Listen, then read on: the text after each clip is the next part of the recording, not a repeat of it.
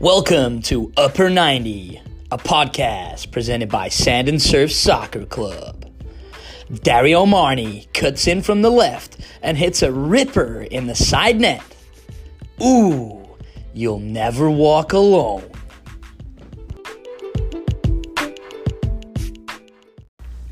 Alright guys, welcome to episode 3 in season 2 of the Upper 90 podcast, presented by Sand and Surf Soccer Club.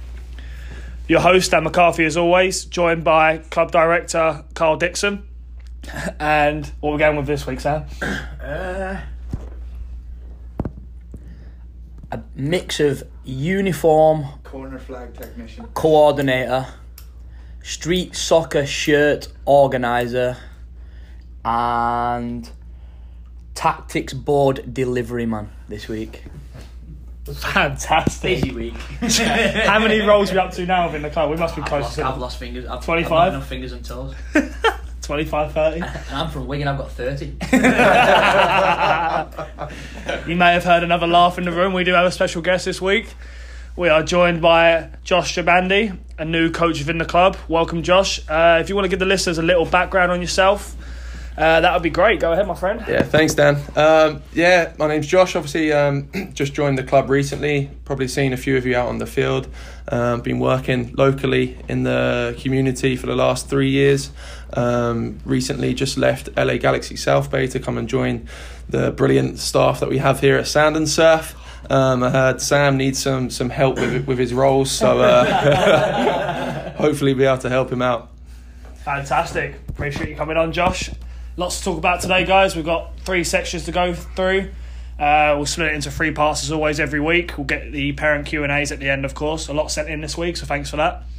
Part 1 we're going to talk about this week is the youth system in the US. A lot of parents always ask us about the comparison between the youth systems in the US, in Europe. I think everybody in this room has had some experience in the youth system back home in a professional sense, which is good. So we're going to talk more about the youth system here in the US, educate the parents out there, give our own views, some controversial views, I'm pretty sure, in the discussion before we went live. So I feel like, Sam, you might be the man for the job. Maybe give us an introduction into kind of like the pyramid system or, you know, the setup of the youth system in the US, and then if you want to share your own views, then crack on, my friend. Right, so I made a little diagram and tried to figure it out the best I could to tier the systems. As I was doing it, though, I noticed it's a little bit different from Florida, you know, where I used to live and coach. So I'll just go with the California system because I'm presuming most of our listeners are local. At the top of the pyramid, you've got like the Development Academy, known around here as Academy or DA. The actual top level is the development academies that professional clubs have. So all the MLS clubs have professional academies that are similar to the academies in Europe, and for the most part I believe they all have to be free for the players. They're all funded by the clubs. Underneath that you then have another development academy. Why it's called the same name I don't know, but then this is basically made up of club teams like Sand and Surf who have development academy status. So that's a little bit different to the pro clubs because they all have to pay, or I believe they pay. Some clubs subsidise it in certain ways, but this is a little bit still similar to the pay-as-you-play model of the regular club team, as you will. Then in California, the next one we now are looking at is DPL, which, from my knowledge, I believe is a league that was kind of created not from all clubs, but from certain clubs who wanted an additional level underneath Development Academy. Then we go on to ECNL, which is, I guess, the next level. It's now boys and girls. We'll maybe talk a little bit about how it used to be just girls. And then you get into the regular Flight 1, Flight 2, Flight 3, which is kind of the regular club soccer. So that's kind of how I wrote it down, how I see it. Quite complicated. A little bit scattered. Anyone got anything to add on that? You missed one out, which they're going to be launching supposedly in the next year. What's that one? Academy 2. So the MLS clubs are going to trial out a system where it's an academy team that train under the same cycle and calendar, but the players pay. The players pay. Yeah, so the typical DA is fully funded.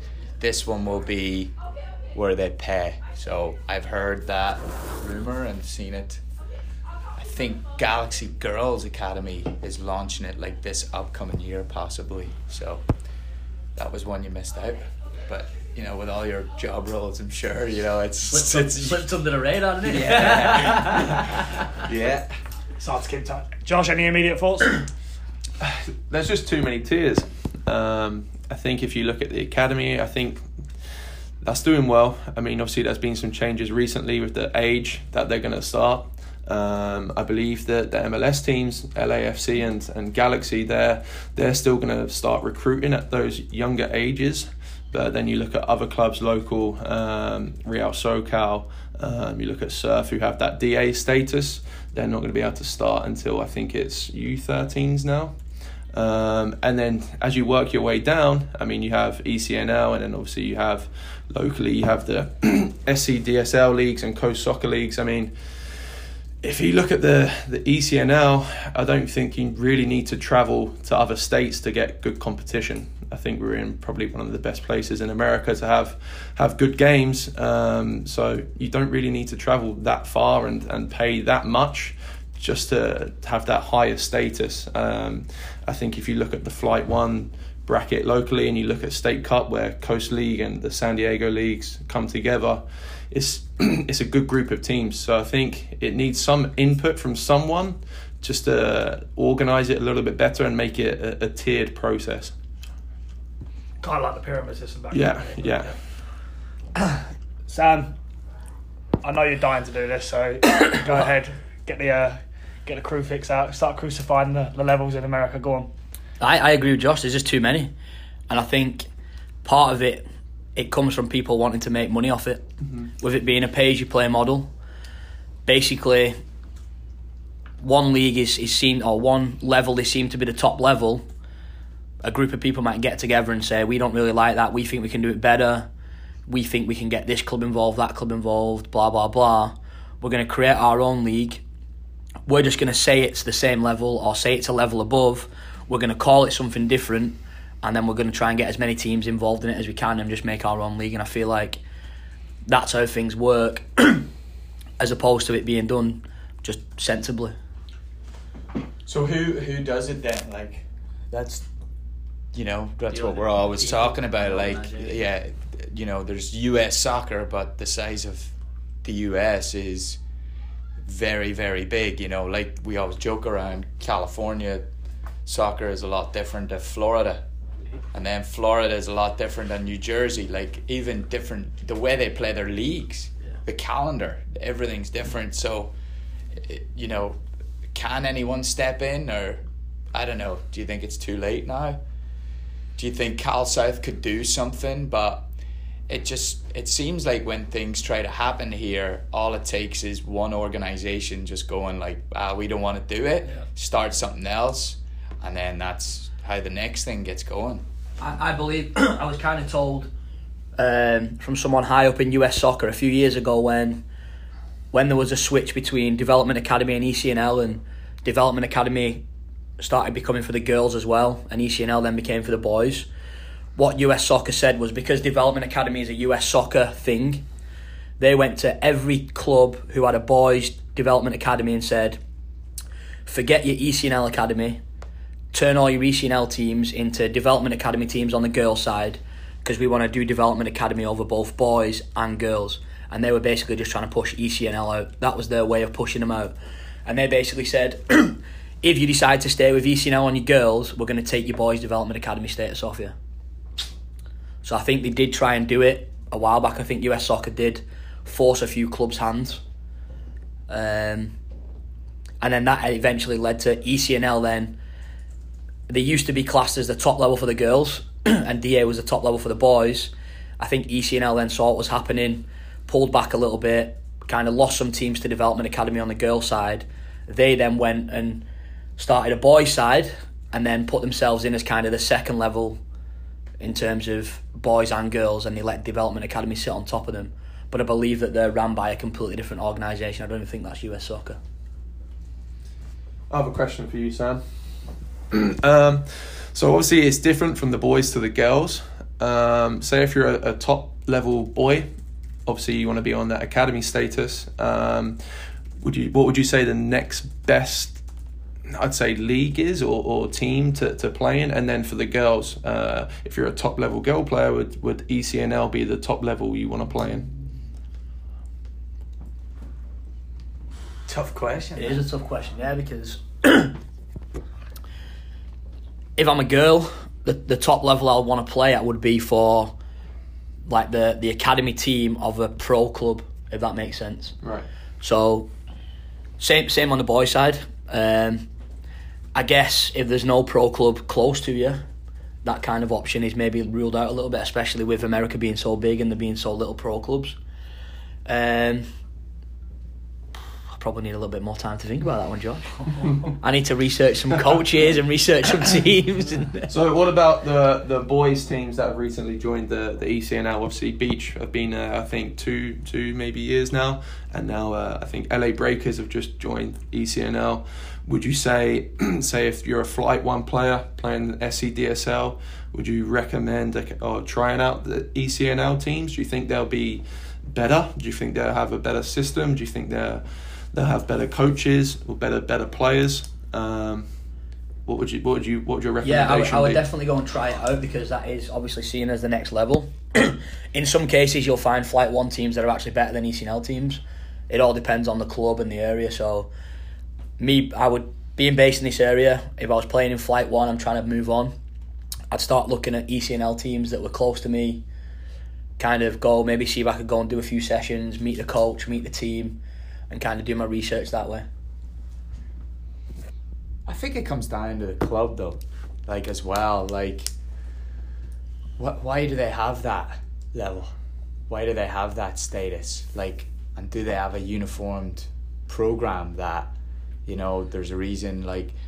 I know a few clubs that are chasing the ECNL right now, and why are they chasing it? And I can probably guarantee you they're chasing it because their boys or girls side is dying, because they're losing players to those other clubs that have that. And that's why I think that the levels are so skewed now. The level is all over the show. If clubs are just wanting ECNL status because of recruitment purposes, that's wrong. So I think that's what gets in people's heads. An ECNL team, we know Boys 07 now is in it. They're travelling for one match and whatnot, and there's this whole ploy around college soccer, which I think all of us know in here, you don't need to be on an ECNL team to play college soccer. There's so many avenues. So it's interesting. It really is. I think we touched on it the last podcast we did when we talked about clubs merging for that status. Yeah. Very similar. If you can shout out that you've got ECNL status or Development Academy status, it does make that recruitment a little bit easier, because there's always players that will come and try out for your team or your club if you've got that status. Is it a good thing? No, like you said, a lot of the levels are diluted anyway. We've got that many levels at the moment that, sometimes it doesn't even make sense to go and do that. But I do think clubs want it just because of the status, for sure.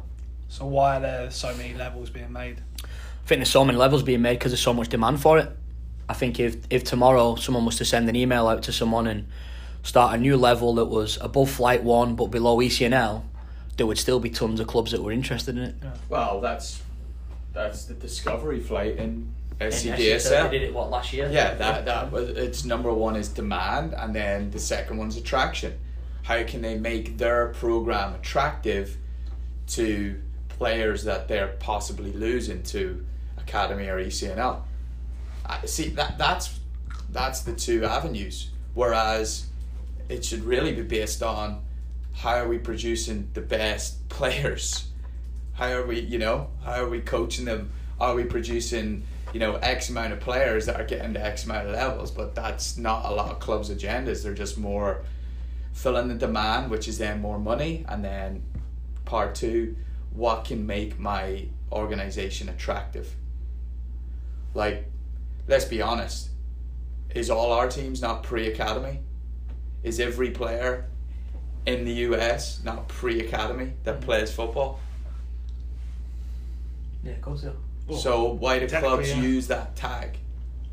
To entice parents. Now, if you do have an academy program in that organization, I can understand, but there's other organizations using that tag. I don't have the academy. Well, their organization doesn't, but Right. it's just again, why make it attractive, you know? That was the big thing about the SCDSL and CSL.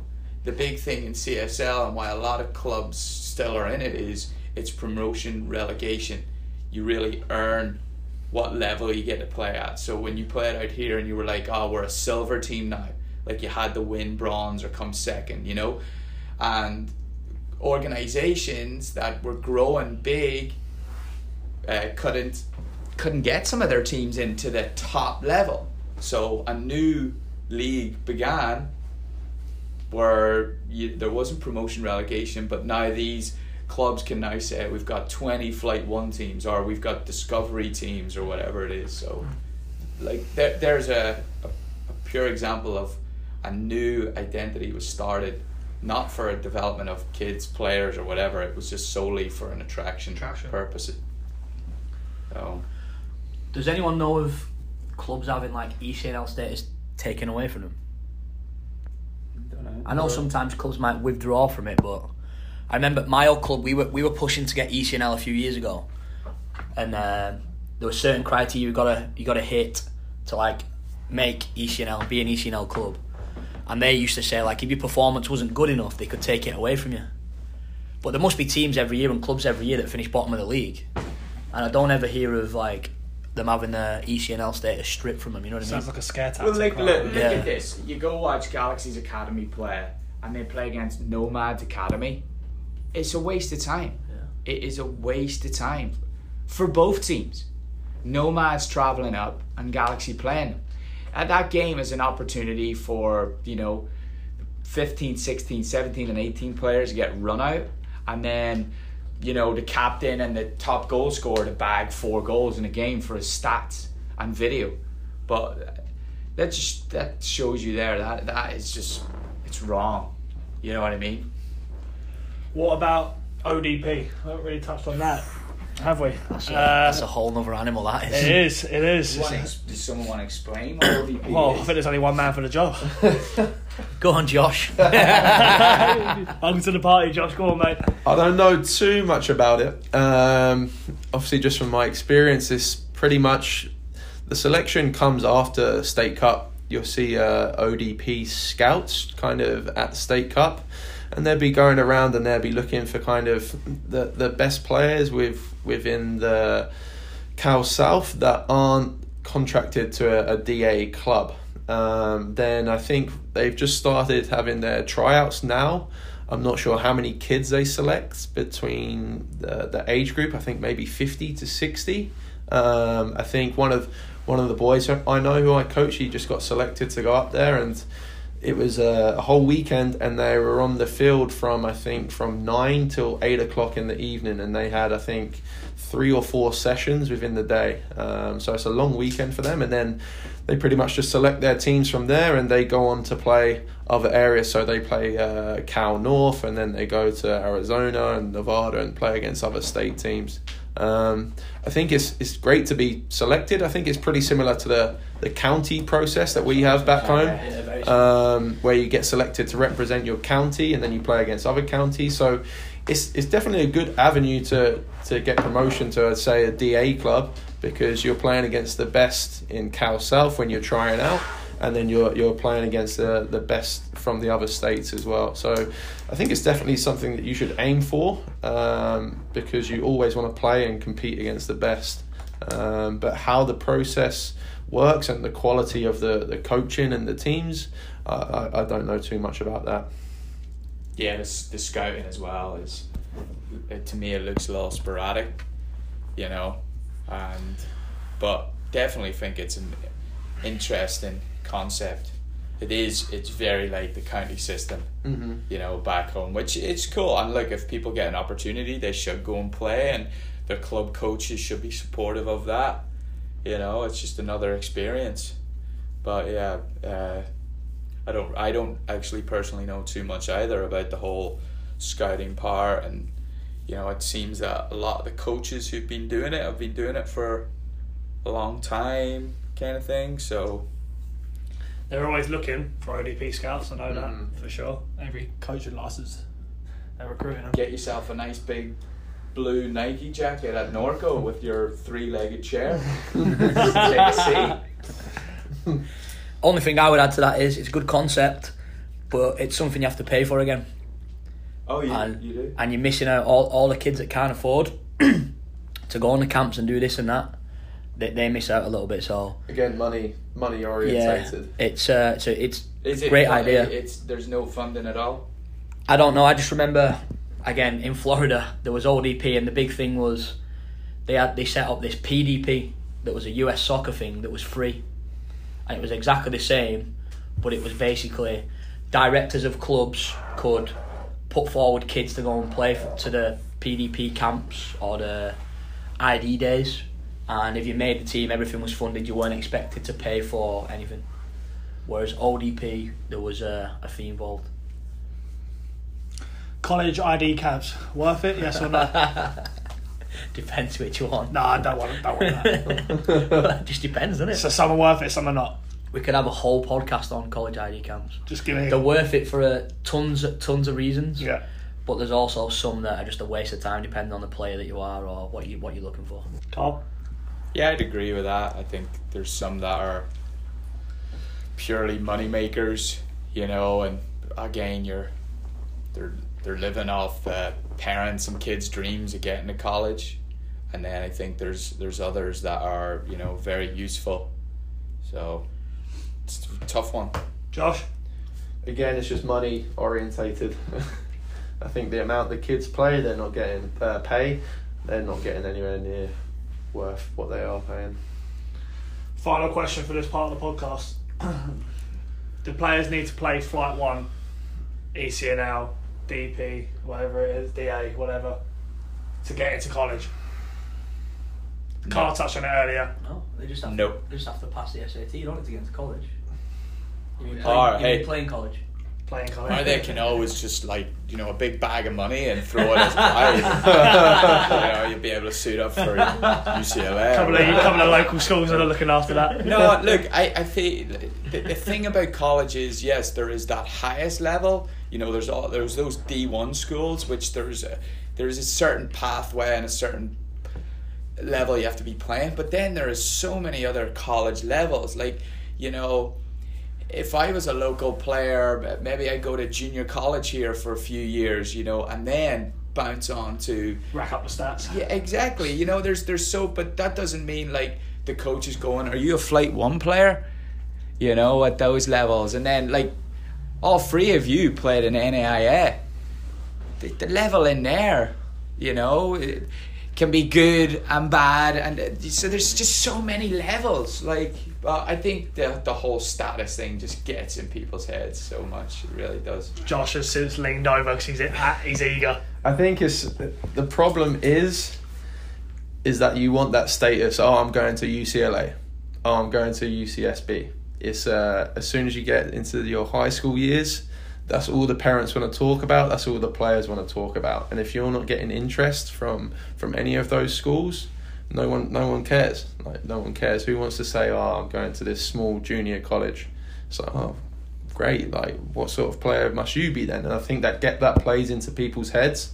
But I went to junior college for my first 2 years and loved it, and then moved on to a 4-year school. And especially in California, the junior college system is pretty strong. Yeah, it's like, good. and even I think it's Mount San Antonio. Very good. They get players released from Galaxy going to their school. Yeah. So it is strong, and it's not easy. But I think again, if your parents can end up paying say $30,000 towards the fees for each year, then you'll have more chance of getting on the soccer team. If you're a player that wants a full ride, you're going to have to search around. You're going to have to dig in. Yeah. Fair point there, Sam. Round it off.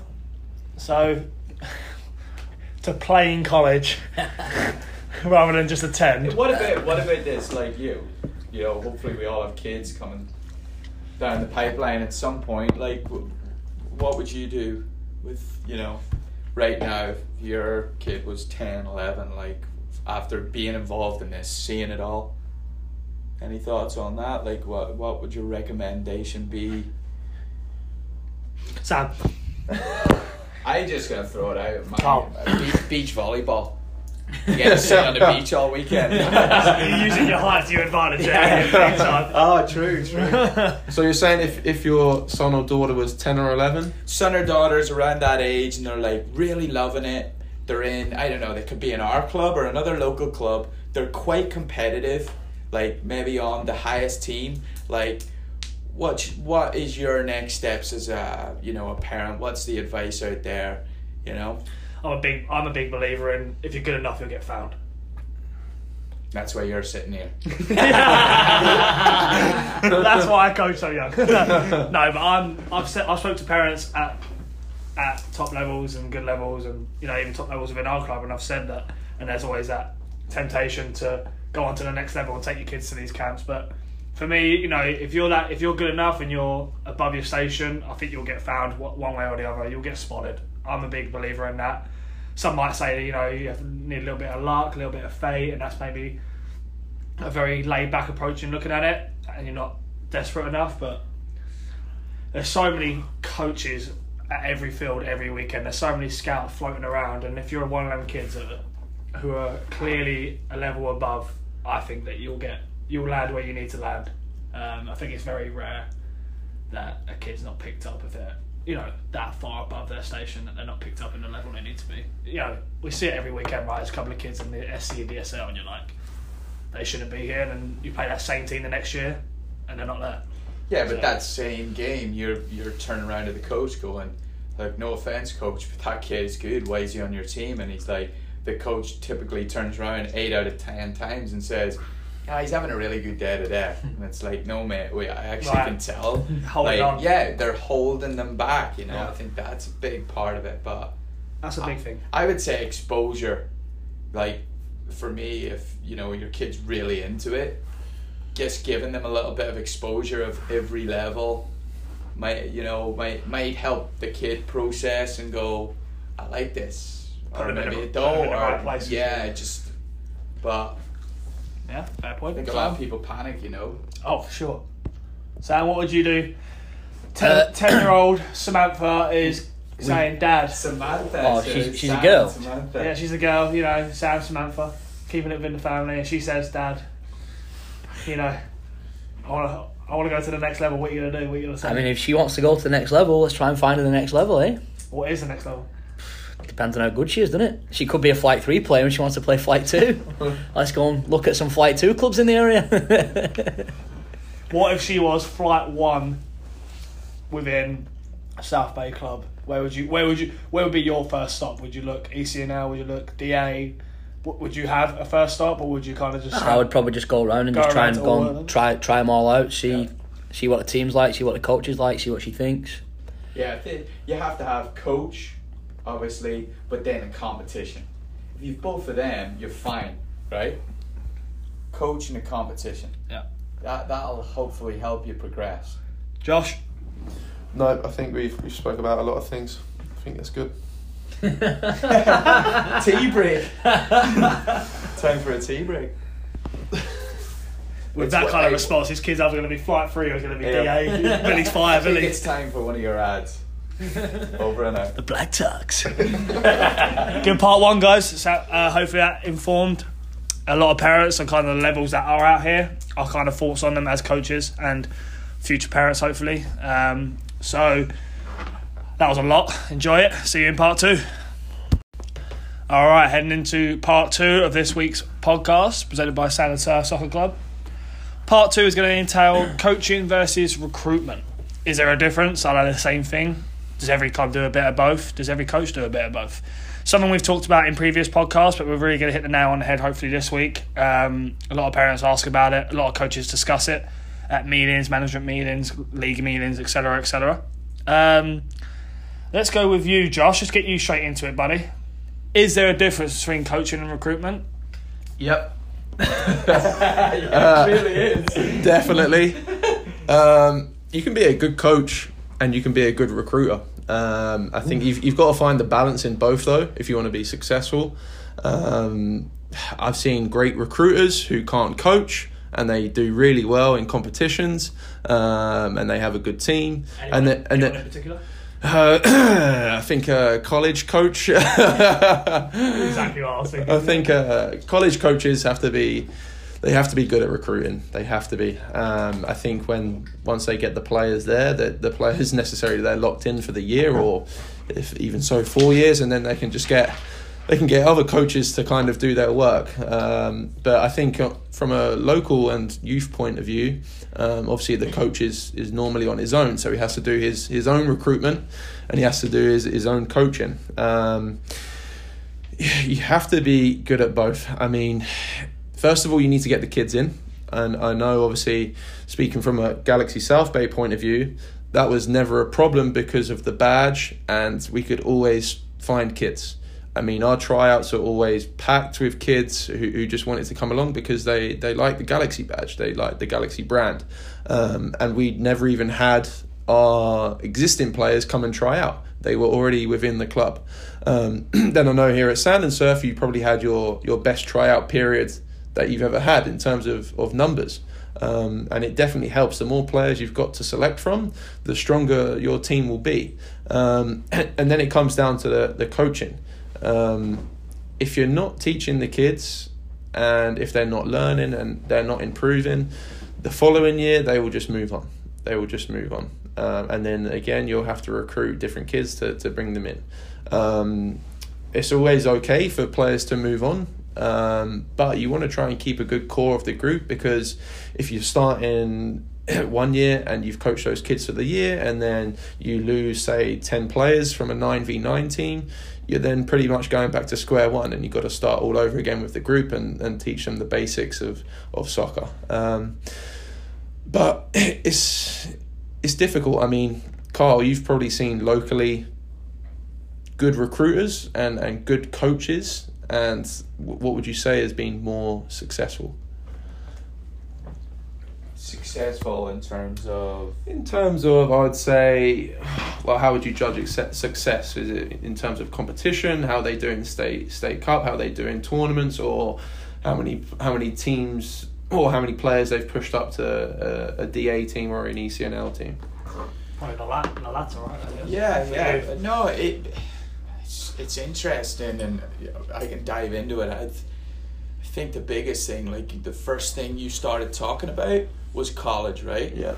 And I think a lot of what happens in the youth system out here trickles down from the college system, because there's a lot of head college coaches, assistant college coaches that are directors of clubs or coaching 3-4 teams, and I think they take that mentality into the youth system. I think they take that recruiting mentality in, but they actually don't have the ability to develop youth players. It's a lot different coaching a 18, 19, 20, 21 year old and recruiting a team of 09 boys and then having to develop them. And I think that's where we fall short a little bit here, you know, in comparison to where we're from and what's happening at those levels. You know, you have specific coaches working with the under 12s. That is their job, you know, and then the reserve manager is doing his job of looking at what players they can identify, whether they're bringing in or pulling up from the academy. But the reserve manager isn't coaching the under 9s and bringing that philosophy in. And I think that's where it's a lot the recruitment side for me. I think if more time was spent on the coaching technical side, the game would be better, and a lot more clubs, teams and coaches teams would be better. They really would. And then they actually might build a little bit more loyalty with their kids, you know, instead of I gotta bring in those 6 kids quickly to make my team better automatically. and then you know what happens. The next guy recruits those 6 kids, and it's a cycle. So short-term fix. Yeah. I think that is the biggest thing here. It's hard to put a long-term goal into place as well, because there's a financial side and there's people's jobs on the line. So it's hard to build that long-term, and I think a lot of coaches that we talk to, like me and Sam have talked to a bunch of coaches in other clubs just on the field, and they seem panicked. If that year doesn't go like well in terms of first or second in league, doing a good run in State Cup, they're done. And I think that's wrong. So I think that's then where the mentality is, like, I'm going to recruit that guy's top 3 players. I'm going to do whatever it takes, sell them whatever it is. And I think more is going on that front than actual true development of a player. That's from what I see on the field at the weekend. I think more coaches are invested in that short term. And I don't know if that answers your question.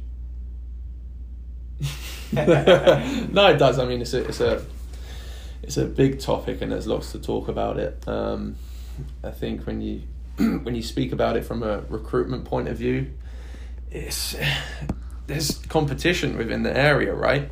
And it's difficult. I mean, it's not like we're the only club locally, and when you get to that tryout period, if you don't get that player locked in quickly, and unfortunately that's how it works out, if you don't get them locked in, then they'll go somewhere else, and then you've got to recruit someone else, or you've got to get someone else in. So again, it can be a bit of a battle, and it's tough.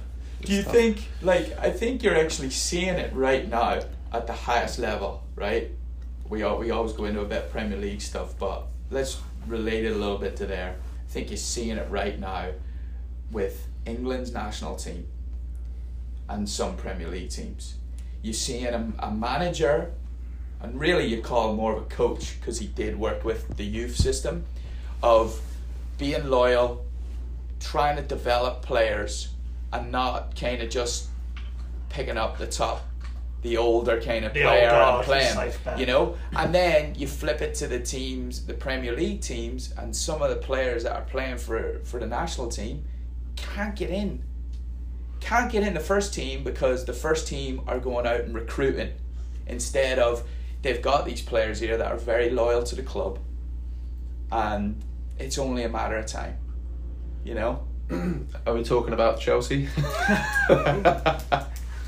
Well, never. I never think, talk about Chelsea. You know, I think Chelsea. I think there's a lot of organisations like that. So where I then relate it back to, I'll relate it to our club, is, to be honest, my mentality is I'd rather spend time trying to develop that middle ground kid, because I know, number one, they love the club, they're very loyal, and their parents are great, than going out trying to recruiting that top kid that's going to change the team when you know they're probably already talking to 4 or 5 clubs and it's only going to be a short-term fix. So that was my way of kind of giving you my mindset in our organisation. Carl's more the Eddie Howe type rather than the Pep Guardiola. Saying that though, I don't think Bournemouth have too many youth players within their team. They recruit a lot of players, right? Yeah, they do. Youth. Who's advocating big on the youth in the Premier League right now? Leicester City. But it's still, they're buying players to come in. I think it's expecting results. I mean, the Premier League and youth soccer is different, right? But the pressure on them guys to get results immediately is a big factor in that. My example was just, we're not getting fined off if we lose a State Cup on the weekend. Yeah. So. You know, like a coach being next year. Oh yeah, but next year that might change, and also next year we are going to do a 24-hour. You must sign the contract within 24 hours after tryouts. I just think there's a level of knowing your ability as a coach, being patient, and, you know, being able to flow forward with it. And then there's a thing of, I do think there is a huge insecurity of people who coach in a game here, that they need that short-term success to kind of gratify to themselves that I'm a Flight 1 coach. Like I've heard people say that. Like I'm a goal level coach. And I look at them and go, right, I don't know what that means, but I'm a coach. Like, so there is that short term success that they need. Resume builder. You know, so Sam, are you a recruiter or a coach? A bit of both? I'm going to go and say that, sit on the fence a little bit and say that I think a bit of both is ideal. Okay. Obviously, it depends on the age you're working with. For me, I wrote down long-term coaching trumps recruitment, just to get my pal Donald in there. We do not talk about politics on this podcast. As long as nobody tells him where we live, I'm alright. It's only Brexit talk. Yeah, big announcement yesterday. Anyway, move on.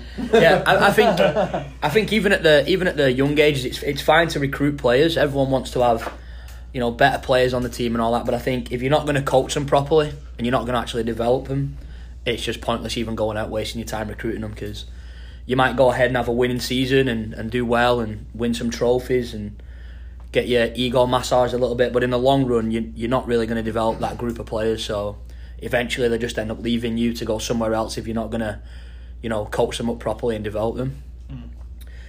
One thing that I wrote down, which is interesting, I'm going to throw it out to you guys. I wrote that there's a lot of recruiters in the youth game over here because there's not enough like real quality qualified coaches, and back home those guys that we look at and call recruiters in like the U9, U12 age groups, they would just be scouts. They would go out to the field. Maybe they work for, you know, Man United. They go out to the field, they watch games, they see who the best players are, they invite them to a tryout, and then maybe the coach of the under-9s at Man United likes the kid, sees potential. It's then their job to coach him up because he's a coach. Yeah. Whereas over here, still the game's still relatively new. There's millions of teams, coaches are coaching that really probably shouldn't be, but because there's a lack of qualified coaches. That goes back to the demand. Yeah. There's such a demand that clubs can make money off adding 10 more teams, and then they go and get, you know, maybe 5 coaches to coach 2 teams each that aren't what they should be. And that's where I think we get the recruiting as opposed to kind of coaching and developing kids. I agree. Yeah. Well, I agree with that. Have a laugh here, but when he mentioned scout, like what comes to my head straight away, the typical scout is over the age of 45. He's wearing a big giant club jacket, smells of smoke, and knows everybody in the stand or whatever thing he's going to. You know, like that is, and it's right. Like that guy, he's got the gift of the gab, pulls him in. Can see a player. There is a difference. See, that's the big thing as well. There is a difference in being able to see a player, but then being handed the player and going, right, we now have to develop him and fit him in. And I think it's a great point. I think there is way more recruiters than actual coaches. I think that comes from the culture of America, where recruiting is huge in American football, baseball, hockey. You see it all the time, right? The top 50 recruit in the US for the NFL Combine or the baseball. You know, the word recruit is huge over here in America, and I don't think that word is used as much in England. I don't hear that word nowhere near as much when I'm back home in games. Never hear. So I think, right. So the obsession with recruit and recruitment over here in America, I think, spills over into soccer because soccer is still so new that maybe people involved in the game of soccer look at other sports that have been so successful when they see their model and they see the way they're doing it, and they feel like we need to do that as we be in soccer. But I don't think it's the same. And I think Matt Sam made a good point of how scouts and coaches are there's a break in between in Europe. They're not both, whereas over here sometimes you have to be both, and your coaching ability could be clouded by the fact that you're such a big recruiter. Sam, back on that. I mean, you wouldn't hire a plumber to fix your roof, would you? So why get a scout coaching your team, you know? Hey, you never know what can happen in Wigan. You got to do it all in Wigan. You're a Sparky and a bricklayer at the same time. Josh, anything on that? I think eventually, you'll kind of know yourself what kind of coach you are. Are you a recruiter? Are you someone that likes to develop players? I would say I prefer the development side. Like I hate having to force people onto my team. Like if they don't want to be on my team, I'll be like, that's okay.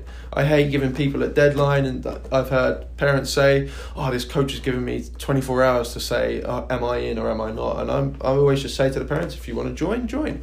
If you want to join. If you want to be part of this team, if you want me to coach your son or daughter, then come along. And then during the season, I'm a big advocate of, okay, right, every player on this team, where do you want to be this time next year? Do you want to be on the Flight 1 team within the club? If you're a Flight 1 player already, do you want to be at a DA next year? Like, where do you want to be? And then you get that kind of promotion within. And I know there's something that we did at Galaxy. There was promotion within, and there's something that we do here as well. There's promotion within the club. And you don't then, hopefully, necessarily, you don't really need to recruit. There'll always be one or two players that move on to maybe something better, and then one or two players will join in. But if you're having to recruit a whole team, something's gone wrong within that year. Something has gone wrong. Yeah. I think like the point he brings up about the 24-hour thing, right? Like for me, being just a coach in a tryout, you look at kids, right? You've got your bulk of team, like you say. You're not recruiting or looking to bring on many new kids if you've had a good year. So you're looking there and you identify a kid and you're like, I like what he's all about. He seems a bit cheerful. Is he getting on with the other boys or girls? That's a big thing too. And then you've gone, okay, boom, I want to ask them to be on the team. Now, I have never as well put a hard deadline, but I can't get over in my head parents that get given a hard deadline, and it's definitely a thing of, look, you've got 24 hours or I'm not taking her or him. That just shows already how not invested they are in that kid. But people still go on that team like that. And again, I think it comes down to the insecurity. Like I've done it many a time, and I know our coaches have. It's like, look, you're either in or you're out. Just let us know. You know, do whatever you like. And it's, I think, having the confidence of that as a coach and knowing that if you don't get that one or two kids, you'll still be fine. You'll still have a good year because you're focused on development. You're going to try to develop those two or three other players and develop the team as a group. Like I've said it many a time on this, but I feel our club, when I go watch the teams, there's not a lot of one player standouts.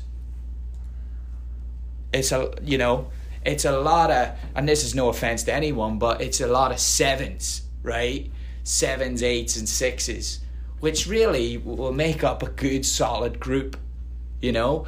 But how many times do you play other organisations and it literally is one kid? It's that one kid you can't stop. There's one kid, and that, you know, and the moment that kid's taken out of that team, like you say, that team will no longer exist. Mm-hmm.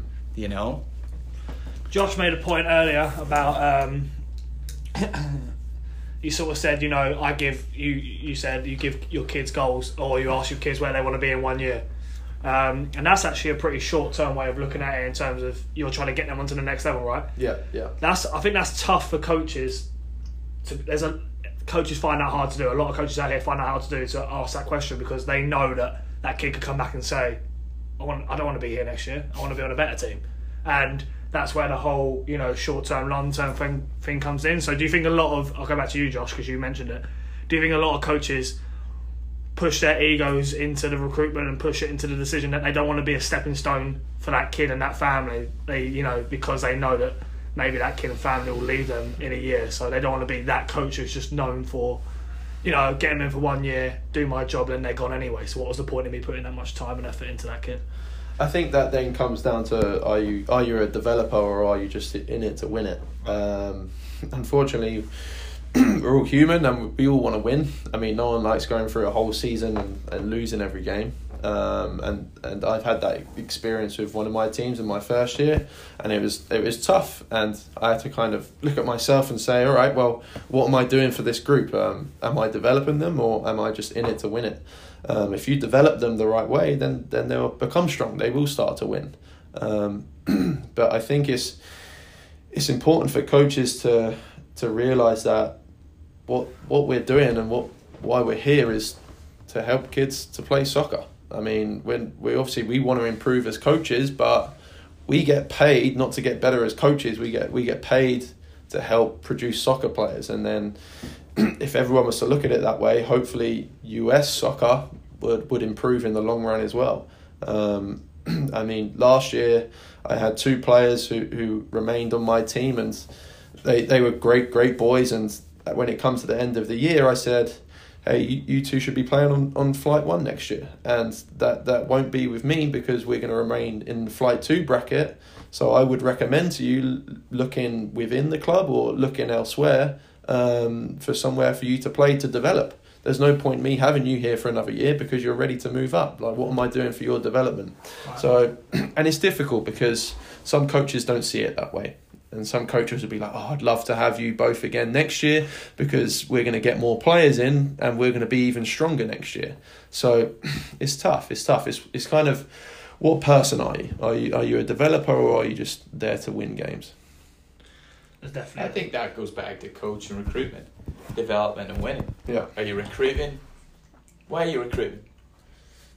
To coach these kids, they're recruiting to win the short term, and you're coaching to develop. Let's talk about this. So your team's playing, and the other coach starts talking to your player. I forgot I was the host. I was going to jump in there. What do you mean, like Dixon's done this? Talking while the game's going on or after the game? After the game, whatever they can do, even in the shaking the hands in the lineup. Now look, there's ODP, there's academy coaches recruiting, which to me is very fair. They should be doing that. They should be out scouting, but rival clubs and doing it, and we've heard the stories on game days or even coaches coming out in trainings. I've heard certain directors sending coaches out to other clubs' tryouts on the day. Like, what's your thoughts on that? I think it's a bit naughty. I think there's a time and a place to do it. Obviously, if you want to recruit a kid, you have to actually go and do the recruitment. But I don't think speaking to a kid directly after a game is the right way to do it. I think it's probably done best through a parent. If you can get that parent's information, or maybe you get put in touch from a friend of a friend or something like that, I don't think it's right to speak directly to the player after the game. Josh? I actually had it in State Cup. One of my parents came up to me and said, "Oh, the coach has just spoke to us after the game." And I mean, who was the coach? Let's name him. I don't know who the coach was, but I know the club. I know the club, and they're probably renowned for doing it. Don't say the name of the club, but give some kind of cryptic rhyme. Let's do a Cockney rhyming. Our listeners maybe would get what. Can Dan do a Cockney rhyming if you write it down? Let's see our listeners. Can our listeners send in the right answer, Dan? This will be an EastEnders special. We'll come back to it. Anyways, give me a minute. Yeah, and they were saying that they're going to be doing this next year. Come and join us because we got this to offer you, and so on and so on. And I spoke to the parent, and they were not at all interested. Which was, I mean, it's entirely up to them. Again, I've always said to the parents that they're free to go wherever they like, wherever they're going to be happy. But it's difficult. I mean, say if that coach wanted that player, and as Sam said, they're trying to get their details, whether it's email or phone number, and they can't get it. How else are they going to recruit that kid? It's a difficult one. I mean, if you're at the top level, and obviously Carl spoke about you've got scouts from the DA clubs coming out, but at a local level, Coast Soccer League and SCDSL, do you really need to be going all out to recruit? I doubt it. I'm sure there's enough quality players around locally that will come to your tryouts or that will hit you up. I had parents reach out to me during the season who said, can we come along to a practice? We really like how your team plays. We'd love to be within your team next year. And then I invited them out that way. I think if you're doing the right things, parents will reach out to you. I mean, as a coach, everyone has access to your email and phone number. If you go onto SCDSL, your club name's there and your email and your phone number's there. So if you're doing a good job on the field, parents will reach out to you. And I advise parents to do that all the time that I haven't coached before. If they come up to me and say, we want to come out to a practice session, I say that's much better to do that than go to tryouts. If there's a team that you like the look of and you really want to go and see how they train, that's the best way to do it. I've got a good story, which also relates to a point. Before you get to the story. Oh, sorry, go on. He's googled Cockney rhyming slang for. Yeah. I have not. What's your Cockney rhyming for the club? It's not even a Cockney rhyme. It's just very simple. I don't know if I want to give the number of letters away. Do I? Yeah. 3-letter club, rhyming with Chevrolet. I like that. Carl, on to your story, my friend. Parents, if you have an idea, send Josh a message. So the whole recruitment by other coaches, it's all about, for me, it's all about the approach out here, which the approach to me always stems back to there's an insecurity. And it's always negative. It's insecure and negative, right? So it's a story. It doesn't really relate too much to recruitment, but I had an older team a long time ago, and the boys were 16, and the community was broken up into kind of 3 teams, and some of the players on my team had mates that were on another team, right? And I found out that one of the players on my team had been asked to play for the other team via the coach. The coach reached out to him directly and said, hey, can you play in this tournament coming up, right? So the player comes to me and says, hey, this coach has reached out to me. What do you think? And I'm like, look, I have no issues with you playing with anybody, but really that coach should be checking in with me. That's the way to do it.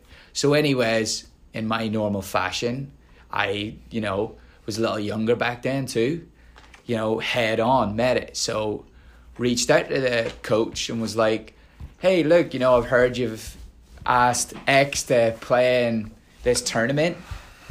I'm just wondering, why could you not pick up the phone and just ask me? His first reply, literally straight away, was like, you don't really do that in this community. And it just summed it up. And over the years, we've continued to see that, there's some vile insecurity thing that goes on that barrier cannot be broken down, And I was talking to some of you lads recently, when I went back home to see my mate in academy, the top level, youth level, the coaches are best mates. And they're calling each other daily about, hey, we might be releasing this player, think he'd be great for your team. I've talked to the parents for you, and now you're... that's how close they are. And then out here, they're acting like that. It's ludicrous. It's just so negative, and to me, they're insecure about something. I don't get it. Culture. It's an interesting topic because I often bump into a local coach who will remain nameless. And Cockney rhyming? Write it down. Coach for Chevrolet or drive a Chevrolet? Write it down. So he's going to remain nameless because we'll keep his identity a secret for now.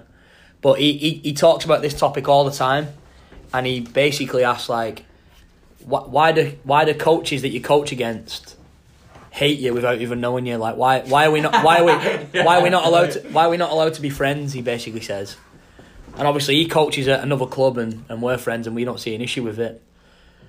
But it's an interesting one. No, it is. Look, we're going off topic a little bit, but I do it. I go out of my way every game before the match starts. Go over to the coach. Hey, how are you? Yeah. Within the first not 5 seconds even looking at him, I know whether he hates me, like you say, automatically hates me because I'm opposition, or this is going to be a great sideline today. I'm going to have a little bit of fun with this guy. We'll chat. We'll probably take numbers. I don't know. We'll be best friends forever, kind of thing. But it's so interesting, isn't it? I would say, in my experience, I've met more coaches that I like than dislike. So I think there is more than the minority of coaches that aren't coaching or interacting with other coaches in the right way, and they'll always stick out. But I think as a community, if you can kind of build relationships with other clubs and other coaches, I've spoke to other clubs about players within my team before, and can he move up to my team next year? And I'd be like, yeah, if he doesn't move up within the club, that's someone you should definitely look at. But yeah, it's always about building those relationships, and I think if anything, if you can do that, it'll be beneficial for the kids in the long run. I think the listeners should know that when Josh was on the Galaxy sideline, he was one of them coaches that wouldn't speak to us. And it's nice that we can now be friends. Now he's part of Sandon. That's what the badge does to you. When Josh was on the sideline, it was very easy to take out that wooden spoon and just get him going. Cubes especially. Coach Cubes. Those listeners that know me know that's not true. I went to shake his hand once, and he put his hand out in front of me and said, kind of like, stop. And he just pointed to his Galaxy badge. Yeah. All went south when a certain metal came involved. Respect the badge. He actually, what's funny, he bought that jacket in Dick's. Alright guys, I think we're going to leave the coach, we're going to leave the Cockney Rice lad out. Can't think of for that coach. I could, but he might be a potential guest in the future, who knows? I think we can get him on. From, if he pays us enough, we can get him on, can't we? James and the Giant Peach. We can get him on. Yeah, let's move on. Any lasting thoughts, Carl? All about the coaching for me. Yeah, coaching's key. I can just say the same as them if you want. Go on, I said... Go on the recruitment side, go on. Coaching trumps recruitment. Donald's over and out. Final part of the pod this week.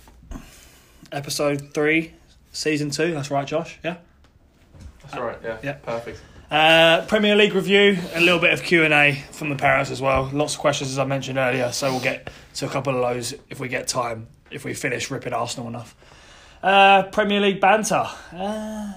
We have one Chelsea fan, one Arsenal fan, one Manchester United fan, and Wigan, Blackburn, Bolton, Preston. What are we going with this week? Blackburn as always. As always. Let's go with the lower club first.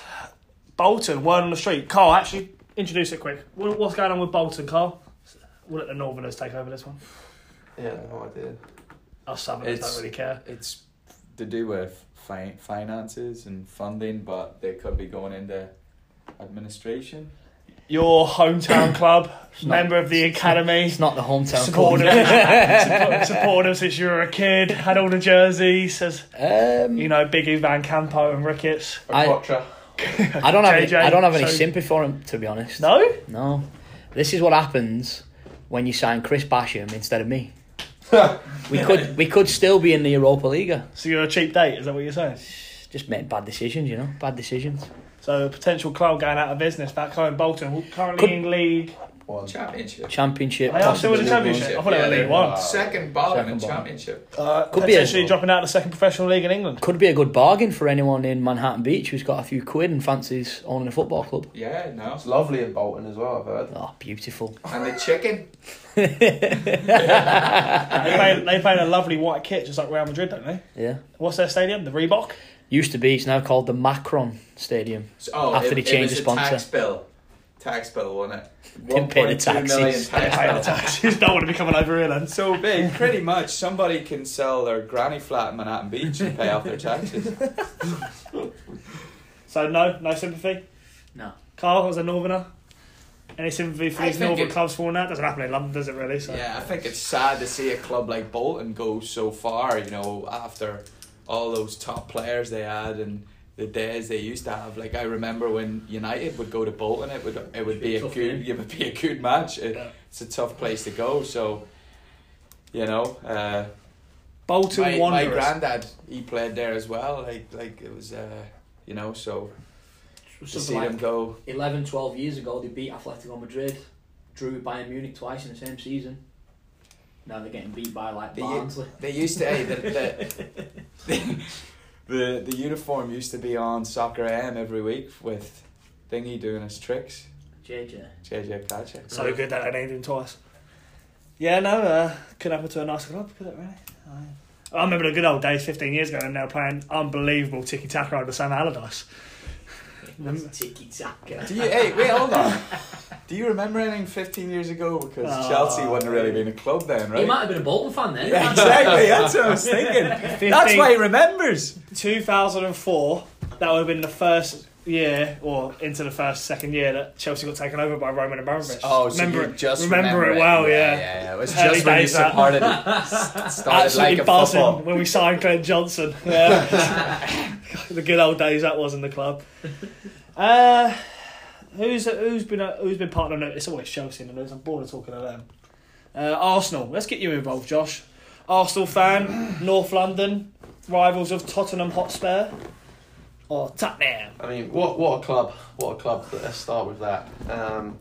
If you're an Arsenal fan, you know that they know something about soccer.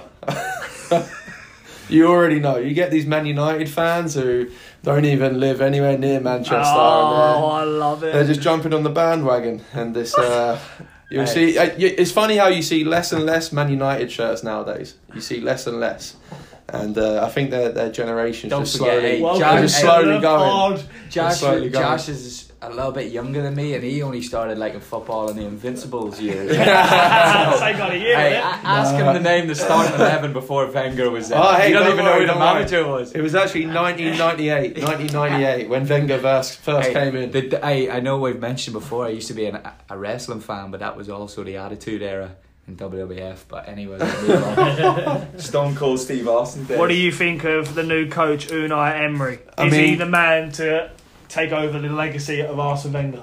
Yeah, Sound very It's confident, we were never going to get a top coach. We were never going to get a Guardiola, just because of the situation we were in. I think Emery, considering he was at PSG, he's used to working at a top club, and then if you look how he likes to try, how he likes to try and play, I think it suits how Arsenal have been trying to play over the last 10 years or so, and obviously that would have been filtered down to the youth academy as well, and that he can carry on that kind of approach is pleasing. And I think even if you see him on the sideline, he was exactly what the club needed. We needed some passion. I mean, there was a lot of talk about Simeone coming from Atletico Madrid, someone who's on the side, boosting the team up. And if you look back to the Wenger days, there was a lot of success because of the leaders that we had on the field. And if you look at the Arsenal team now, there's a lack of leadership. So that leadership needed to come from the side. And all the Arsenal fans that I know said this year was kind of a building phase, and if we finish in the top four and we get Champions League, then it's a job well done. If we miss out on Champions League this year, and then if we don't win the Europa League, I mean, obviously we've got Napoli next round, which won't be easy going away there. I think even if we stay in Europa and we finish fifth, he'll be judged on next year. And more often than not now, it's a case of, is the club helping him to bring players in? Is he getting the financial support he needs? I know there's always talk about Arsenal needing to strengthen up their defenders and their midfield, and I think if we can go out and get a solid Van Dijk, which is never easy, then that will put us closer, because we have the attacking threat. We just need to solid up a little bit more. I think he's the man for the job. Yeah. I like him. does my head in on the sideline though. Like, his No. touchline We need behaviour. that. We need No, that. I think it's needed. I think for too long there was Not enough too on the sideline. monotone. It was too expecting that things were going to happen. I think He was there like a needs to be a lot of headmaster fire. when he Wenger in But the old long trench coat. he has to be given 3 more years. Like he you know, I And think money. that- And money. I think that run at the start of the year didn't help. Just going unbeaten, and next minute the Arsenal fans again now expecting everything. But you need Champions League. I don't think you're getting top 4. I think we will. We have the best running. We have the best running. So What do you Away mean running? form. as in we the teams we play. Let's We have a don't look. play. Let's have a look. No, they do. Someone pull it up. We- I yeah, can't it's- remember. On It's- paper, it's the easiest. Yeah, on paper it's the easiest. We don't play any of the top 6. I think we play the most teams that are in the bottom half of the league. Fighting for survival. Yeah, I think Yeah, that's yeah, tougher. that. Well, Game, Tough, man. tough. that's tough, but You'd we rather- should beat those teams. We should beat those teams. So you have next game is Newcastle, not an easy game. Well, no game in the Prem is an easy game. Then you've Everton. Hey, hold on a second. Newcastle, Everton are on a bit of a run, and then you've Napoli after that. But we don't have to go to Anfield. We don't have to go to the Etihad. We don't have to play Man United. We don't have to play Chelsea. We don't have to play Tottenham. You don't want to come to the bridge. Though. To be, hey, look, I'm going to be honest, not being a biased United fan, but you've got Newcastle, Everton, Napoli, Europa League, Watford, who are doing well, got a good run in the FA Cup, back to Napoli, and then Palace. So That's all those, not an easy run, boys. But all those Premier League games, you would put money on Arsenal to win. Let's pull up United's list. Pull up United's list and see who they've So got just to go quickly to. while we That's do your that, next we'll six. That's we'll your switch next our six. attention over to Man United. And Josh, top 4, go. Top 4, City top, Liverpool second, third. I don't know because Tottenham are struggling. Yeah. Who's third? Third Tottenham, fourth Arsenal. Chelsea and United to miss out. Watford, Wolves, Barca, West Ham, Barca, Everton. Who else you got to go to? That's. I was just comparing the last 6. We've got City and Chelsea, See? but those would be. I'm confident United and Chelsea, Yeah, they'll be good Yeah. games, but they're not guaranteed. and then City could be at that point where they're still in playing a lot. You're clutching at straws.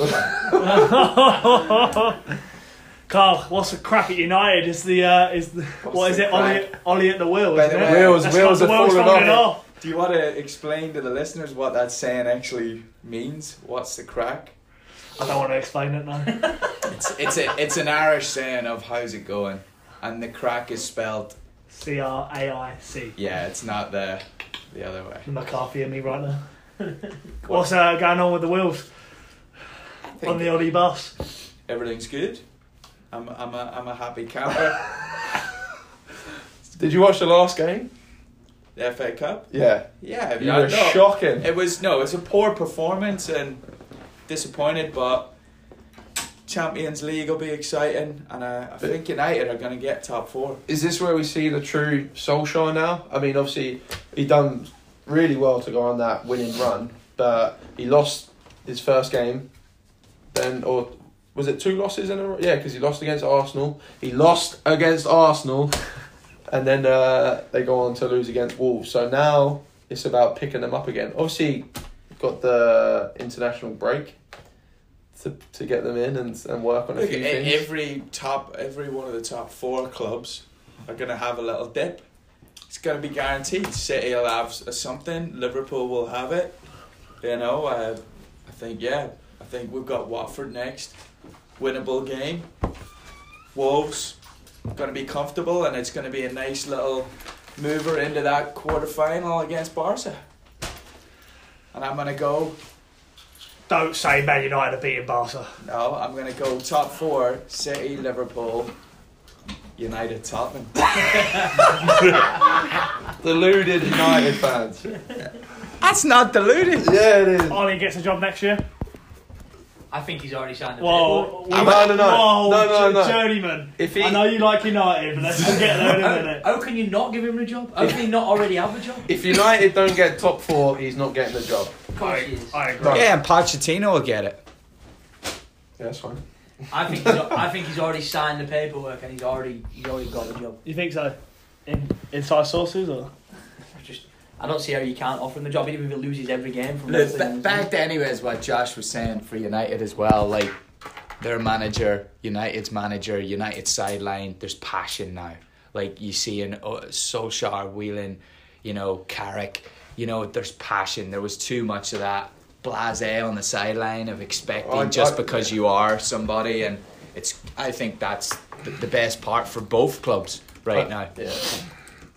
Definitely. You need that passion from the side. Now let's turn it over to... Yeah, let's turn it over to Blackburn, yeah. How they doing? Comfortable season back in the Championship. Is it Bradley Dax your main man? Bradley Dax. Legend. Dackers. Let's not say his name too much. We want to keep him next year. We don't need whoever buys Bolton Wanderers from Manhattan Beach to try and sign Bradley Dax. So we'll keep him under the radar. All right, so Blackburn are sitting where 50, somewhere around there, out of 20. I think we're like middle of the bottom half of the table. So like we're not getting promoted, we're not getting relegated. That's it really. How about Wigan? Wigan have been pulled into a bit of a relegation dogfight. We beat them 3-0 the other week. What do you mean, we? Yeah, which week? Few journeymen, don't you? Jack Rodwell, Charlie Mulgrew. Oh, what a player, Charlie. Rodwell's over there. Oh, of course. Is he bowling? He's in and out. Needs that match fitness done. He's not played for a while. Hasn't watched the game. Danny Graham's played up top all year. He's done all right, but that's just what we've been lacking. We just need someone with a bit more firepower. How's Will Grigg doing at Wigan? He's not at Wigan anymore. Oh, he passed the test. Where'd he go? Sunderland. How much? 4 million. Knows his stuff. You're a Wigan fan, aren't you? You're a Wigan fan. Already knew the price. Victor Moses still on the wing. I negotiated the deal, didn't I? Come on, Dan. But anyways, back to Chelsea. Dodging it as much as Let's talk about negativity on the sideline. Did we even cover a podcast on what happened with the whole Kepa, the most embarrassing moment in football history? Yeah, we missed it. Well, as a Chelsea fan, how did that feel? Oh, embarrassing. And as a coach as well. Yeah, no, kids. it's unbelievable. Can't be doing that. I don't believe it was a misunderstanding. I think it was just what I think it is what everybody saw it for. It was just Kepa being disrespectful, Big time. being big time. The thing is though, if the coach hasn't said anything to him before the game, then he's gonna be like, "Why are you taking me off?" Right. Yeah. If the gaffer's gone to him and said, "Hey, if we get to penalties, I'm going to take you off in replace for Willy Caballero," and then he can accept it. But if he's just done it spare of the moment and gone, "All right, let's take him out," I can understand why Kepa's going to be frustrated. But you don't know the ins and outs. Can understand that. I understand you wouldn't want to be taken off in that moment in a game, said right? He was cramped, didn't he? I don't believe it. I don't believe He said he was story. injured and he was cramping up, and the physio must have got on the mic and said, How's he cramping up? How's he cramping up? Standing So- still half the time. The big Sarri's gone to make a change, and then he's apparently said, "No, I'm all right." Big sorry. Yeah, it's not pretty. Hey, let's talk about Sarri losing his head. Didn't know what to do with his zipper. Walked through the doors, got came that back out. Gianfranco Zola's looking at him like he's off his nut. The thing is, you put in some decent results after that. Yeah, no. Sarri said the dressing room was more united after that happened, which is interesting. Sometimes good things come from adversity, right? Question is, how many players is Madrid going to sign from your team? Well, Hazard's gone, isn't he? And Apparently N'Golo, yeah, he'll be gone. He's not going anywhere. And then you got the transfer ban coming in. No, N'Golo's gone. He's not guaranteed. Right. They'll play him in. They'll It's play him in you got Overbeek. Drinkwater to come in. Listeners of this podcast, when N'Golo Conte is playing in the Royal Blue of Chelsea next year, Carl Dixon owes me an acai bowl. No problem. But no, Hazard is gone, which is going to kill me. Giroud Player- wants to go player back to- to France. Player to watch this season in my book and the podcast earlier, wasn't it? You got so for him to go is going to be hard. Giroud, best looking geezer in the club, took him from Arsenal. Same as Fabregas, really. He came to Chelsea, won trophies. That's what it's for, isn't it? I mean, but he's going to be gone. Don't really need him anymore. Been there, done that. Next. What about Higuain? Send him back. Send him back with his Mars. He's played nearly as bad as his haircut is. Oh, that's awful, He needs to isn't it? trim that off. Yeah, no, Chelsea are not in a good place right now, but you know what? That's what we do best, don't we? We bounce back from adversity. We Who's the win another next trophy. manager? Is he gone? If he makes top four, He's gone. There's no chance. I don't know if he makes top 4, and or actually maybe even if he wins the Europa League, he could. You don't know. They've got to look at it though. If they get rid of him, who are you going to bring in where they can't even spend any money, can't buy anyone? Exactly. There's talk of the club being sold as well, right? Yeah. So apparently, there's Britain's richest guy, Jim Ratcliffe, apparently wants to own the club. He just bought Team Sky. Oh yeah, he did. Yeah. Got some cash. He is. He's honest, about 7 foot with a wig. He's got a yeah. Yeah. No, check him up there. He's apparently he's put in a 2.5 billion bid, but Roman Abramovich wants 3 billion and won't budge. Can he get back in the country? Nope. If he finds out that Bolton are available to buy, he might. No, apparently it's him and a sheikh. Apparently there's a sheikh involved. Dixon in 20 years, that. Yeah, I think Jim Ratcliffe. Carl Ratcliffe. No, but yeah, so apparently new owners on the horizon. I think that would be exciting. Do another 2003-4 session. That'd be good. But yeah, Chelsea not good right now, but you watch, we'll be talking about Chelsea winning another trophy in adversity in a couple of months. We'll win the Europa League, no worries. So, the trophy cabinet just keeps getting bigger for the boys. Moving on. Supporting, this is a big one. This is one that I wanted to bring into the table because done a couple of long drives with Sam, as you may have seen from our social medias. We've been hitting up Big Bear recently on the old snowboarding trips. Just getting Sam on that front edge and been tuned into the Champions League as the Champions League being played on Tuesdays and Wednesdays midweek. Pretty much at the same time we're driving down. It's nice to hear that you've gave on your knowledge that you got from me when I taught him on the kiddie slips. Do not even. Anyways, carry on, son. Do not even. Carry on. But no, we've been tuning in, listening. United, it was United. The first trip was United, PSG. United came back, beat PSG in wonderful fashion. I'll give them that. It was good to see. From some people, maybe not some others. And then the second week we went, it was Liverpool's turn against Bayern. Liverpool, famous win in Munich to go through to the Champions League. So 4 English teams. Yeah. 4 out of 4. 4 out of 4 all into the quarterfinals of the UEFA Champions League, and then 2 English teams, Arsenal and Chelsea in the Europa League quarterfinals. So 6 teams in Europe, English teams. The question is, guys, do you support other English teams in Europe? Let's just go very simple. 30 seconds, Carl, go. Some teams, yeah. So you pick and choose. Yeah, like okay, look, when Liverpool scored their first in the Bayern game, I was gutted. I hate to see I hate to see Liverpool win anything. I hate their fans. It's funny, right? Because being a United fan with Man City, but it's I actually like to watch City and what they're doing this season as well with the 4. It's kind of interesting, but yeah, I don't like to see Liverpool win much, and now Chelsea I don't really like them to see much because I'm friendly with you, but no, I think most of the time, yeah, I kind of do follow, but not. You like to see them do well? Of course, yeah. Well, look, I'm you know me, I'm an advocate of the English League. I'm actually more of an advocate of watching the Championship and League One than the La Liga. I hate it, so. More of an Englishman than an Irishman. Oh, sorry, the Eircom League. Josh, do you like to see other English teams do well in Europe? Yeah, and I hate Tottenham and I hate United. And he was celebrating United. And I was honestly, I was happy when Rashford. I think looking back at it, I was happier. Was it Rashford because he's an English player? Yeah, I think a young Englishman under pressure, having to score that penalty to send United through, and with such quality, it was pleasing to see.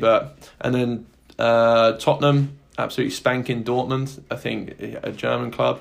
You enjoyed that? Yeah. Honestly, I mean, you got to look at it as from an English perspective. Harry Kane doing well, Rashford doing well. See that? There's something about Tottenham as well with Pochettino. Yeah. He's very like. No, would I want to see Tottenham win the Champions League before Arsenal? Probably not. But so there's levels to it. Yeah, there's levels to it. Yeah. There's levels to it, but I'm glad they're doing well. So Tottenham and United. What about Liverpool? You don't really care about Liverpool, Chelsea? I don't want Liverpool to win the league, okay. But if they win the Champions League, yeah, that's fine. Problem. Yeah, no Chelsea, worries. any hate on Chelsea? Go on, get it in their way, can. I mean, win a trophy soon. They're the same as Arsenal in the Europa League, so I don't even really regard that as a competition. Oh, Lovely. Sam, you are the topic of this discussion, really. I mean, it's pretty hard for you when you support Wigan and Blackburn and Bolton. So, Lancashire counties. Sam was fist bumping at both United and Liverpool going through in the Champions League. I don't know about Tottenham. Liverpool, you were, yeah. No, any English teams, I'm buzzing that 4 out of 4. I'd like 2 English teams in the final. Same in Europa League. Yeah. Just shows it's the best league in the world for football. Fair play, mate. For me, yeah, I'll be honest, it was good. I was with Sam and celebrating the fact that Man United, I thought that was good. It was good to see Man United get through against PSG. I think Josh touched on it as well. Martin Rashford scoring that penalty. Good to see a young English guy do that. Death kick, man. Isn't it? Yeah, death kick into the side corner. But yeah, no, that was good to see. Liverpool, not really bothered about Liverpool, to be honest. I'm bothered. Their fans are annoying because they talk about history every 5 minutes. But apart from that, I'm not really bothered by them. I'd rather them win. I want City to win the league over them, for sure. Don't mind about the Champions League, like Josh. Tottenham, don't care how, when, who plays for them. I do not want to see them succeed in any capacity. Hate them. So, hey, just while we're on it, who's going to win the Champions League? Let me get there. Sorry. But yeah, hate Tottenham, so no chance. City don't really care. Pretty much had a Chelsea 2.0, didn't they, by buying everyone and winning the league, so don't really bother about them. Do a quick round robin before we get a couple of parent questions in, just real quick. Carl, Champions League winner, one word. Man United. Europa League winner, one word. Arsenal. I can't believe he's on that. And Premier League. City. Josh, Champions League. Juve, Europa League. Chelsea. They've got the easier draw. That's an Arsenal fan. Look at that. And Premier League. City. Well done. Sam. Europa League. Champions League. Liverpool. Europa League. Yeah. Who's left in it? Chelsea, Valencia, Villarreal, Napoli. Arsenal, Frankfurt. Who's Chelsea playing? I forgot. Some dodgy team. Who are we playing? Slavia Prague and someone else. Dodgy team. Valencia. Premier League. Premier League. Man City. Champions League, Juve. Europa League, Chelsea. Premier League, City. Just copy my answers if you want there, Dan. Is that exactly the same? Yep. It was at all. I mean, I don't blame you being an Arsenal fan and saying Chelsea are going to do it. Southerners know how it is. It's very welcome having another Southerner on the pod. Steve, but if you didn't hear, Coach Steve sneaked into the building for the 3rd podcast in a row. I think he I think he seems to know when we're recording. How are West Ham going to do in Europe this year, buddy? Moving on. Where do you think they're going to finish in the league? There's 20 teams in the league, if you didn't know.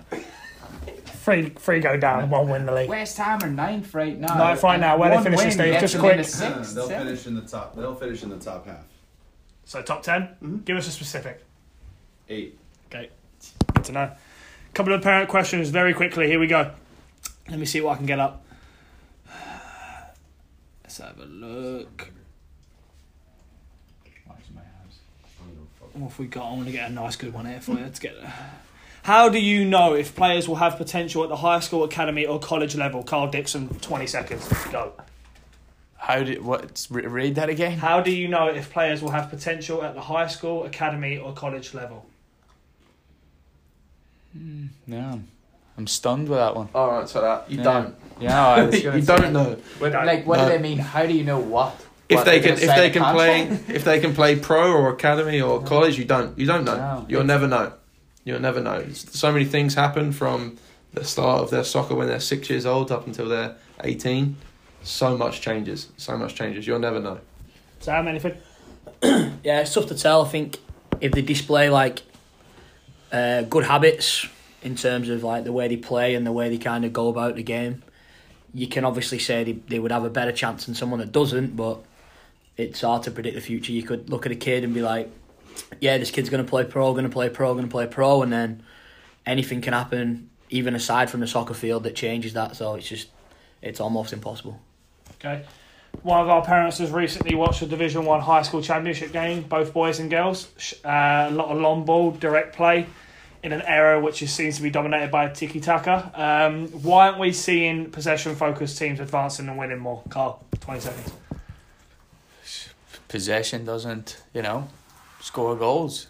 I've got one for you. Alex Ferguson, famous quote. Possession without penetration is pointless. They're Triple P, baby. Don't look. Sign me up. I'll be talking about this for hours on end, but don't mention tiki taka around me again. Number one, you're not Spanish.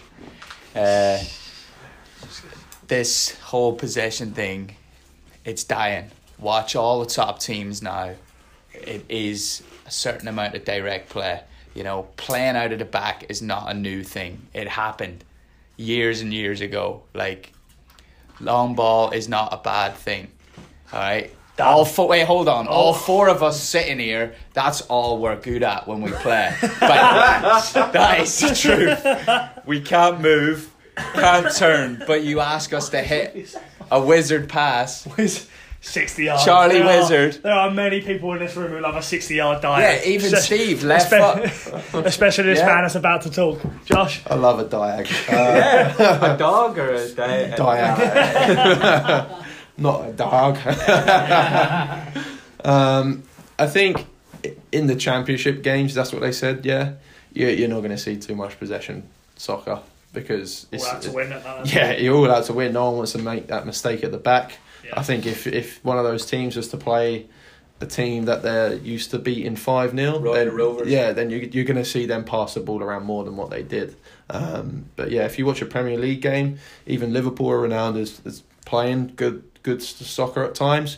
They still play long balls in behind. I think obviously you want to try and teach kids to play the right way, but you've got to teach them to do both. You've got to teach them to be able to look in behind and look for those runs going forward, and you've got to teach them that if they've got to build out from the back, they've got to do that as well. Quick, Sam. Ethan? I think playing the tiki-taka you talked about, everybody loves to watch it. They What love did you say? the tiki-taka. What does that mean in English? Knackable. I think everyone would ideally love to have teams that can play that way, but it's very difficult to find players that can do it. It's very difficult to coach it, especially when teams can go out and stop you playing it by doing certain things. Scottish passing. The Scottish passage. In a final, like a high school championship final, there's nothing wrong with playing direct. It is all about winning. At the end of the day, that's a game there's a trophy at stake. It's all about winning, and there's less risk involved. Like Josh said, when you play direct soccer in a final, you know, some people don't want to play out the back in case they lose a goal and could eventually end up losing out on a trophy over something like that. So it's understandable. It's not as pleasing on the eye as the McCarthy ball is, but it's just part of the game. Fair enough. Last one. How do I know if my kid is a defender, midfielder, forward, or a goalie? That's a big skew. What age are we? Hey, I can cross one of them off and make it dead easy to start with. If they keep using If they're a keeper, they'll have gloves on their hand. When should they specialise, Sam? Okay, just give me an age. High school. That's a good one. I don't know. Josh has gone high school. Don't know. Carl? Yeah, teenage years. But then again, there's still chance for movement. You know, Sam went from centre mid to right back. No one You know wants to what I be mean? a He Gary Neville, do they?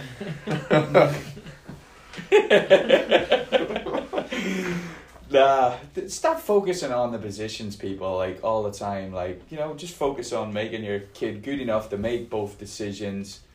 You know, play short, play long, beat somebody. I don't know, if they're a keeper, be confident and take it as it is. Stop Right. getting hyped up. Final one, quick. LA Times did an article on injuries in youth soccer. Simple question. I'm going to go yes or no. We're going to finish it on this. Just one word. Is youth soccer becoming more dangerous? Sam, yes or no? More dangerous? Yeah. No. No. 100% no. You heard him. No. Steve? Yep. Thanks for your questions, guys. We'll get there was a lot coming. We tried to get as many as we could. We'll get some more out for next week. Thanks for listening. That's part 3 concluded. Episode 3 concluded. Season 2, episode 3 done. Josh, thanks for coming in, buddy. Thanks, Dan. Appreciate it. Thanks, Carl. Thanks, Sam. Thanks, Steve. You're Carl. welcome. Yeah, nice one, mate. It's nice to be friends with you now. You're a Sam too. Celebrity guest, Steve.